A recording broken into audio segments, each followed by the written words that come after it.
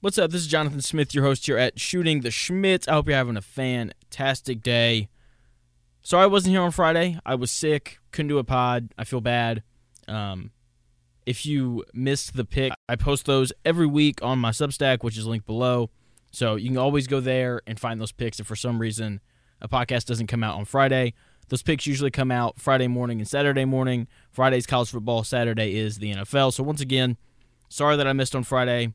I was sick, didn't see it coming.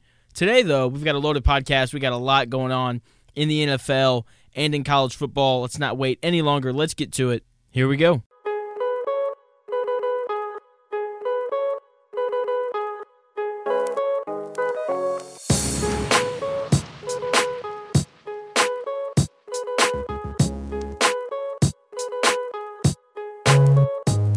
The NFL was busy on Sunday, and I have to be honest. Heading into the NFL weekend, seeing that the Chiefs, Dolphins, and Eagles were all three on a bye, I was like, you know what? Whatever. That many crazy things can't happen.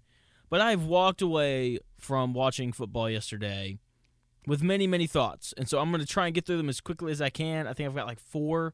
Some of them are going to be more long-winded than others, so let's get into them. My first thing coming away. Is Justin Herbert the next Aaron Rodgers? A quarterback with a ton of talent, but his bad coaches and an organization that can't build around him. Justin Herbert is a great quarterback stuck in an awful situation, just like Aaron Rodgers was in Green Bay. How many times would Aaron Rodgers in Green Bay put up points in the playoffs and important regular season games just to be let down by his defense? Now, Rodgers definitely had games where it was his fault as to why his team lost. I'm not talking about those games. I'm talking about the games where he'd score 35 points, but his defense would give up 38, and they would lose. Those are the games that I'm talking about. That happened multiple times to Aaron Rodgers throughout his long career in Green Bay. And I'm sitting here and I'm watching this Chargers team, and I'm like, how is this not the exact same thing? This Chargers defense on Sunday once again let Justin Herbert down by giving up 41 points, despite being the highest paid defense in the NFL. That's right. There's not a team in the NFL who spends more money on their defense than the Los Angeles Chargers do. Oh, and on top of that, they have a defensive-minded head coach. It's unacceptable. I feel bad for the guy because Justin Herbert's out here balling out and people are attacking him on social media saying he can't get it done in the fourth quarter. The team scored 38 points. That should be more than enough in the NFL. This defense is awful. They're giving up just under 3 touchdowns a game. That's 25th in the NFL. And they're 24th in points allowed per game at 24 points a game. That's terrible. It's so bad. I mean, I don't know how you ignore some of these games. Like week 1, they're playing the Dolphins. The Chargers score 34 points. That should be enough to win. But they give up 36. They play the Titans, the Ryan Tannehill quarterback Titans, and they give up 27 in a loss. They give up 24 to the Vikings. They give up 31 to the Chiefs, and then 41 this last Sunday. Anytime they've played even a halfway decent offense, this Chargers defense has been terrible. Brandon Staley has been terrible. He needs to be fired. He should have gotten fired yesterday. And that's another thing that Rodgers and Herbert have in common. Aaron Rodgers played for Mike McCarthy and Matt LaFleur during his time in Green Bay. Both are average coaches at best. Herbert is playing for Brandon Staley, who should have been fired by now, and he played for Anthony Lynn, who didn't last very long. The Chargers are currently on pace to waste Justin Herbert the same way that the Packers wasted Aaron Rodgers. CJ Stroud is awesome, but the Panthers have to feel stupid. We now have back-to-back weeks of CJ Stroud being awesome. And the Panthers, meanwhile, are terrible. Bryce Young doesn't look good. The Texans currently hold the number 7 seed, and they could legitimately make the playoffs as a wild card. They could win that division after the Jags lost on Sunday to the 49ers. They're only a game back. Stroud outplayed Burrow, standing on that. He threw a bad interception late that almost gave the Bengals the game, but he bounced back. And they put together a game-winning drive. It moved his team into field goal range. The fact that a backup kicker was able to kick a game winner is just, it's hilarious. I think it's fantastic. The NFL is the best. But yeah, C.J. Stroud, he looked awesome coming off the big week against the Buccaneers. And the Texans are legitimately good on both sides of the ball. That defense got after Joe Burrow the entire game. They beat the Bengals flat out. The Bengals didn't lose that game. Sometimes, we'll see good teams lose games like the Ravens. We're going to get to them here in a minute. But the Texans simply went into Cincinnati and outplayed the Bengals. Okay? And one more quick thing here on the Panthers. Bryce Young, he's really struggled. And the Panthers aren't going to have their first-round pick next year to help him out. The Bears are going to have potentially taken DJ Moore and Caleb Williams from the Panthers, and that is an absolute highway robbery. Jordan Love looked better than Kenny Pickett. Coming out of that Steelers-Packers game, I would rather have Jordan Love than Kenny Pickett. Okay, Love made some mistakes. He was like 21 of 40. I know that is not the completion percentage that you want to see, but he pushed the ball down the field. It's his first year as a starter, so it's expected that there are going to be some mistakes. There were a couple drops in there. Kenny Pickett, meanwhile, was Mr. Checkdown. Okay, it's obvious that in year 2, Mike Tomlin doesn't trust him. Okay, they ran the ball 36 times and only threw it 23 times. That's very telling. Okay, meanwhile, Jordan Love extended plays, made some good throws outside the pocket, made some really good throws downfield. The 2 interceptions don't really bother me. The first one, look, he tried to give his receiver a chance. The defensive back tips it up in the air. The safety was there to pick it off. Sometimes that happens. The second one, it was on the last play of the game. It happens, right? So I'm not too worried about it. I was really impressed with Jordan Love coming out of that game, just with some of the big throws that he made down the field. Meanwhile, Kenny Pickett's throwing the ball 4 yards downfield. I mean, in the NFL, you got to have a guy who can push the ball down the field. And Jordan Love is showing flashes of being able to do that. And people have started writing him off. They started writing Matt LaFleur off. I just think it's his first year as a starter. He was pretty raw coming out of Utah State, right? Even Aaron Rodgers, who sat, multiple years behind Brett Favre, coming out of Cal, like he was supposed to be the number 1 overall pick. Like that's what he was supposed to be. Obviously, he falls really, really far in the draft. Jordan Love was not as highly touted as Aaron Rodgers was coming out of college. And so to expect him to come out and be great in his first year as the starter, just like Aaron Rodgers was great in his first year as the starter, it's a little ridiculous. I think it's an unfair expectation. But he's shown flashes that he can be a starter. If I'm Green Bay, I would be very pleased with what he's shown so far, and I would let him come back next year and be the starter. The Ravens collapsed against the Browns. They were up 31-17 with 11.5 minutes left to go in the fourth quarter. And then the Browns scored 16 unanswered points to win 33-31. Before I get to the Ravens, Deshaun Watson was 14 for 14 in the second half for like 140 yards passing against one of the best defenses in the NFL. Really impressive. I think this is a monumental game for Deshaun Watson. I know nobody likes him for fair reasons, but he was really good in the second half, and we need to acknowledge that. And if he gets it going for this Browns team, they're going to be really, really hard to beat. Now let's get to the Ravens. In the last 2 seasons, the Ravens have blown 6 double-digit leads. That is the most in the NFL. How does a team that runs the ball better than anyone else blow that many double-digit leads? It's a legitimate question, and I don't know the answer to it. Part of me wants to blame the coaching, another part of me wants to blame Lamar Jackson, and another part of me wants to blame the defense. Now, obviously, when you blow leads like this, it is a collection of all 3. So let's work through all 3 options and assess the blame where it should go. When it comes to coaching, they should run the ball more in the second half when they're up big. Okay, they have the number 1 rushing offense in the NFL. They had one of the best rushing offenses in the NFL last year. And they have multiple players within their run game who can bust big runs, and you can blink and they're in the end zone. Lamar Jackson and Keaton Mitchell are those 2 guys. Keaton Mitchell only touched the ball 4 times against the Browns. He needs more touches. Every time he touches the ball, something good seems to happen. The fact that he only got 4 touches yesterday is inexcusable, and John Harbaugh and this coaching staff have to do a better job of allowing him to make big impacts on the game. They didn't let him do that. When it comes to the defense has to be better. I know that against the Browns, 6 of the points came off of a pick 6. But this was the issue when they were blowing leads last year. The secondary has to be better later in games. They have the talent to do it, and they play well through the first 3 quarters. It just has to be done in the fourth quarter as well.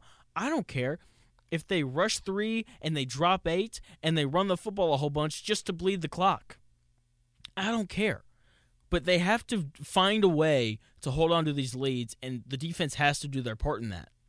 And finally, Lamar Jackson in this offense has to score. That's always an option. If you're up 14 and you match them touchdown for touchdown, they're not going to be able to come back and win. It's just the way math works. Doesn't happen. Okay, and Lamar coming off of an offseason where he got paid, I mean, he has to be better. In wins, we praise the quarterback, so in losses, we have to criticize them. That's sadly how this works. Every single play. This is something so unique about Lamar Jackson. He can score a touchdown every single play. Okay? With his ability to scramble or when they run the read option. I mean, every time he touches the football, he has an opportunity to score or make a big play.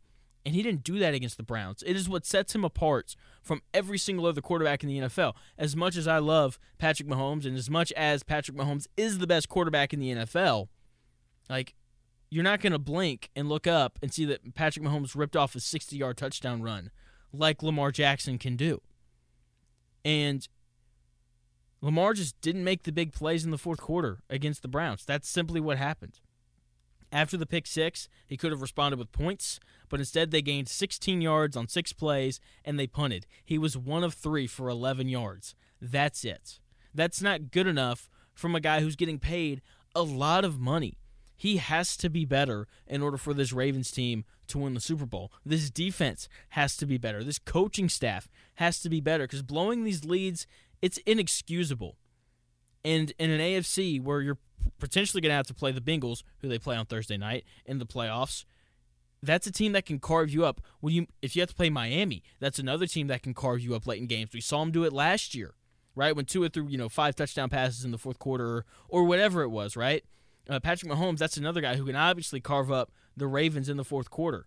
And if Lamar isn't able, to respond with more scores, or if this defense can't get a couple stops, how are they going to win the Super Bowl? I mean, they look like the best team, but they got to finish games. If they don't finish games, then they're going to have another disappointing season in Baltimore. We're going to take a short break. When we come back, we're going to get into college football. Can't wait to get into it. A lot happened on Saturday. I watched all of it. Can't wait to get into it. We're going to take a short break, and we'll be shooting the Schmidt. And we're back with more Shooting the Schmidt. Going to get into college football. I'm just going to give you my top 12 because that's just the easiest way to cover all of the important things that happened. So let's start at the top. Number 12, same spot as last week, Oklahoma. 2 losses, but they do have that big win over Texas. Lost to a good Kansas team. Lost to a good Oklahoma State team, right? So I'm going to leave them there at 12. I just couldn't justify putting anybody else in front of them with that big win over Texas. Number 11, Louisville. They lost to Pitt, who only has 2 wins on the year.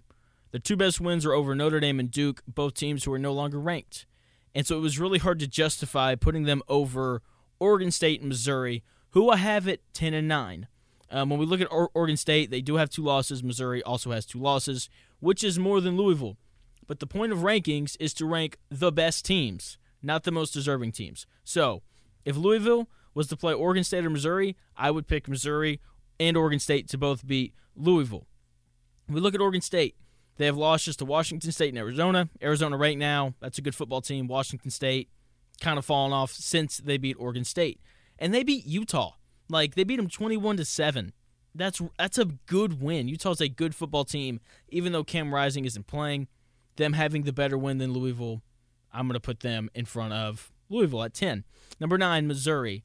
They definitely have to be in front of Louisville and Oregon State. Their 2 losses are to LSU and Georgia. Georgia, the best team in the country, spoiler alert, and LSU, a top 20 team in college football. Both of their losses were close. They beat Kansas State and Tennessee, 2 ranked football teams. Even though Kansas State may have fallen out. Either way, those are 2 really good teams that people have respect for. Those are 2 better wins than Oregon State or Louisville have, and their 2 losses are definitely better than both of those teams as well. Then, after Missouri, we have the line of deserving teams. It hasn't moved. I still think that there are 8 teams that, quote-unquote, deserve to be in the college football playoff. But in terms of the 4 best, we're going to get to that here in a minute. Number 8, Alabama. Hasn't moved. Their only loss is to Texas. That happened earlier in the year. They look great. They trounced Kentucky. Wouldn't be surprised if they beat Georgia at this point. Okay, Jalen Milroe really appears to have figured some things out on the offensive side of the ball. He's throwing it well. He's making plays with his legs. Alabama looks really, really good. We know what that defense is, and it is nasty. Hard to keep them below 8. Number 7, Texas. Their only loss is to Oklahoma, and when Quinn Ewers comes back, this is a team that should absolutely be feared. Hard to ignore them at this point in the year. The offense we know is explosive. We know Coach Sark is a really good football coach. We know the offense can put up points. The defense has done just enough. Even when you look at that OU game, there were some weird turnovers and things of that nature. That's why they lost. But Texas, that's a really good football team who, as I said, should undoubtedly be feared moving forward. Number 6, Ohio State. Still have them here at 6. I know that they're undefeated. Their best win is Penn State, who proved to us on Saturday that they aren't very good. Okay, they beat a Penn State team who can't move the football. They beat Notre Dame, who's no longer ranked. Their good wins don't look good anymore. They don't. And I think all 5 of the teams that I have ranked in front of them would beat them. And that is the point of these rankings. Who are the best teams in college football? Because we want the best 4. That was the entire advertisement going into the era that has been, the college football playoff. This is year 10, I believe, year 9, year 10. And since the committee doesn't want to put the 4 best teams in, I'm going to do it. And that's why you listen to me, because you know that in your heart of hearts that I'm going to put the 4 best teams in the playoff. So, Ohio State at 6. I get that they're undefeated, but as I said, those good wins have kind of lessened over these past few weeks with Penn State's loss and Notre Dame continuing to drop games as well. 5, Florida State. They're undefeated as well, and I moved them down from 4. Their best wins are against LSU and Duke. LSU, still a good win. That's a really good football team. Duke, obviously not ranked anymore. Part of that having to do with, Riley Leonard being in and out of the lineup, with that ankle injury. But I would say the more concerning thing for Florida State is they haven't blown the bad teams out. They haven't done it. Unlike every team in front of them that has blown out the bad teams. Like Georgia blows out the bad teams. Michigan definitely blows out the bad teams. So on and so forth. So that's why I've got them at 5. Their best win, LSU. Outside of that, a bunch of meh. And as I said, they're not blowing out the bad teams. Number 4, Oregon. I've wanted to do this for a while. Okay, I've been waiting, and I felt like they had to do something for me to justify it happening. But then I reminded myself, it's about the 4 best teams. Is Oregon one of the 4 best teams in the country? I don't see how you say no. Okay, they crushed Utah on the road. They beat USC on Saturday. They are one of the most complete teams in the country. Okay, they held USC to 27 points. That is wildly impressive. And I'm tired of ranking them outside of the top 4 when I think that they're one of the 4 best teams in the country.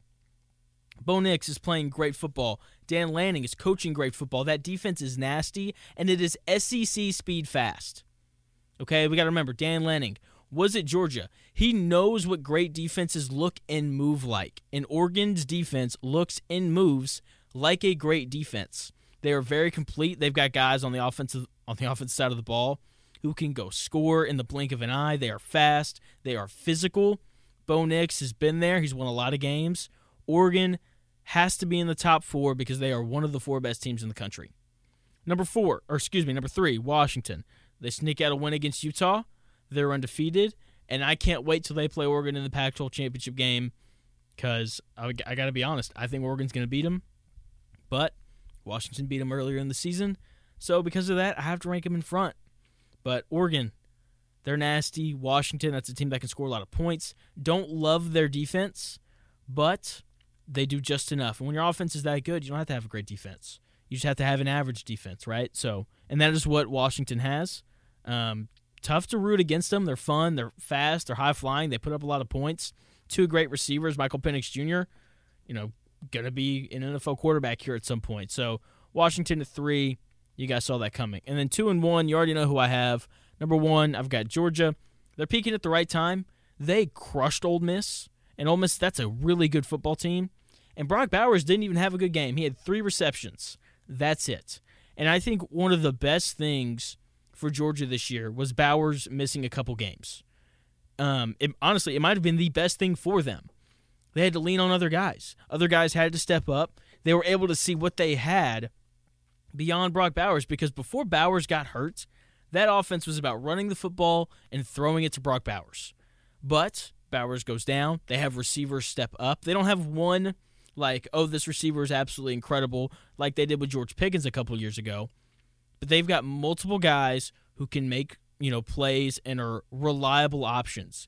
And it's good for Carson Beck to have to throw to those guys and to build that trust between them. Now, they still have the emergency blanket in Brock Bowers, one of the best players in football. But now, Carson Beck has trust in those other receivers as well. That is going to be huge for them heading into the playoffs, heading into their game against Alabama. Because you know what Alabama is going to do? They're going to do everything they can to take away Brock Bowers. And if there's a defense in the country that can do it, it's Alabama and Nick Saban. And so Carson Beck having thrown the ball to these other guys a little bit more now, that is going to be huge for them going forward. Number 2, Michigan. I want to close on this. I want to talk about the suspension. I haven't talked about it a ton. I haven't really talked about the investigation because I just got to be honest. I don't think it's that big of a deal. I don't. Okay? I know there's a lot of evidence against them. There's no evidence that John Harbaugh knew that Harbaugh knew about it. Okay? Before I hit on the suspension, though, let me talk about the game real quick. They looked awesome against Penn State. I thought they'd win because of J.J. McCarthy, but they won because they dominated the line of scrimmage offensively. They ran the ball 46 times. They only threw it 8 times. Just a dominant performance from that offensive line and from those 2 running backs for the Wolverines. That's a really, really good football team. I thought the defense played extremely well, too. Okay, let's talk about Harbaugh and the suspension. I think what the Big Ten did to John Harbaugh is absolutely despicable. Look, I don't like Michigan. I don't like Harbaugh. I don't really like the Big Ten in general. But Michigan's a good team. And even when I don't like somebody, I'm still very capable of being able to point out things that were done wrong. Okay? So, first of all, the punishment is not that big of a deal. He can coach literally every day except for Saturday. He doesn't call plays on either side of the ball. So, it's a slap on the wrist punishment. This is because Ohio State and these other schools put pressure on the Big Ten to do something to Michigan, right? Because they're stealing signs and all that kind of stuff, even though a lot of teams do this, and it's not that big of a deal. So, there's this slap on the wrist punishment. But the issue that I have is I think that the Big Ten should have waited until the NCAA finished their investigation. And if they didn't want to wait, they shouldn't have put the suspension on Harbaugh the day before a game on a federal holiday where Michigan couldn't appeal it. Because that's what's going to happen. Michigan is going to appeal the suspension while they're looking it over, putting it under rule. Harbaugh's going to coach, and it's not going to be that big of a deal. We're going to move on, whatever. But the fact that they did it the day before a game on a federal holiday so Michigan couldn't appeal it, I think is ridiculous and low. That's low. That's really all that there is to it, because like I said, the punishment is not that big of a deal. He's coaching literally every other day of the week. And as they showed on Saturday, they don't exactly need him. So, that's going to do it here at Shooting the Schmidt. Thank you so much for taking the time out of your day to listen. Check out the Substack. A lot of stuff going up on there that isn't on the podcast. Once again, that is linked in the description. Make sure you like, follow, subscribe, whatever you're supposed to do on whatever platform you're listening on. And I'll be back again on Wednesday with another podcast for you. I will talk to you then.